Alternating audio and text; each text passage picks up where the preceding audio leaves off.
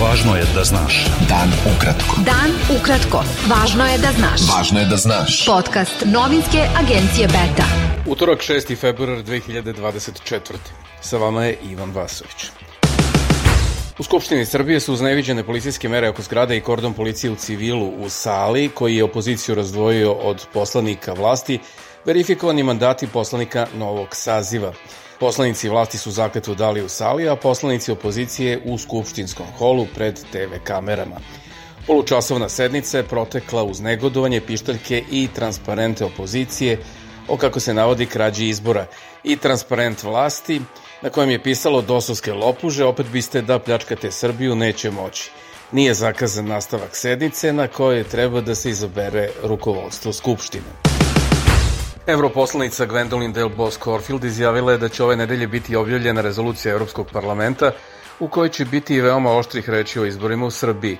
Rekla je da će se tražiti zamrzavanje predpristupnih sredstava za Srbiju. Predsednik Srbije Aleksandar Vučić je preko kineskog ambasadora poslao pismo predsedniku Kine Xi Jinpingu o stanju na Kosovu. Misija Organizacije za evropsku bezbednost i saradnju na Kosovu zatražila je da se u potpunosti poštuju prava nevećinske zajednice.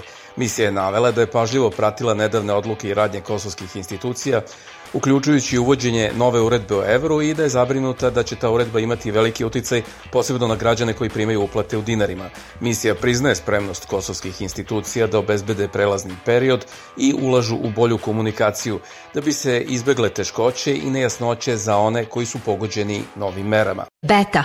Dan ukratko. Budi u toku.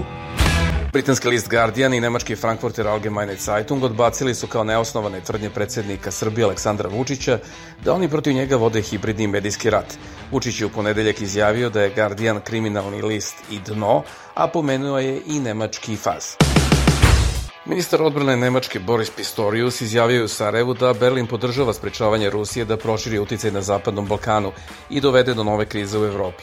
Pistoriusov domaćin, ministar odbrane Bosne i Hercegovine Zukan Helez, je izjavio da su razgovarali o podršci Nemačke NATO integracijama i šta Bosna i Hercegovina treba da ispuni.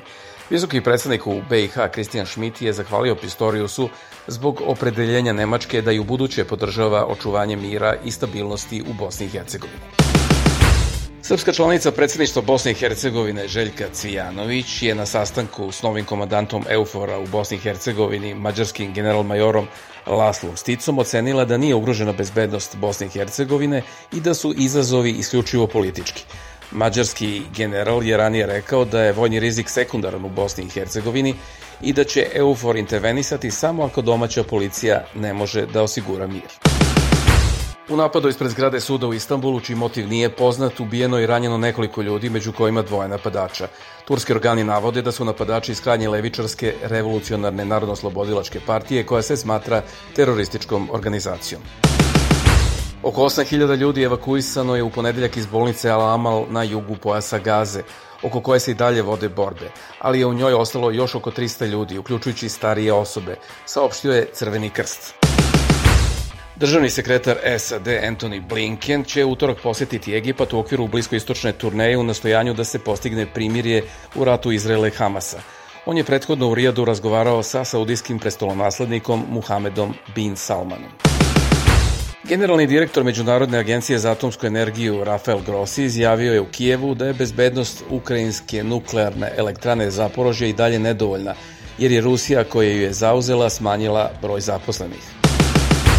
Bio je to pregled vesti dana za utorak 6. februar. Sa vama je bio Ivan Vasović.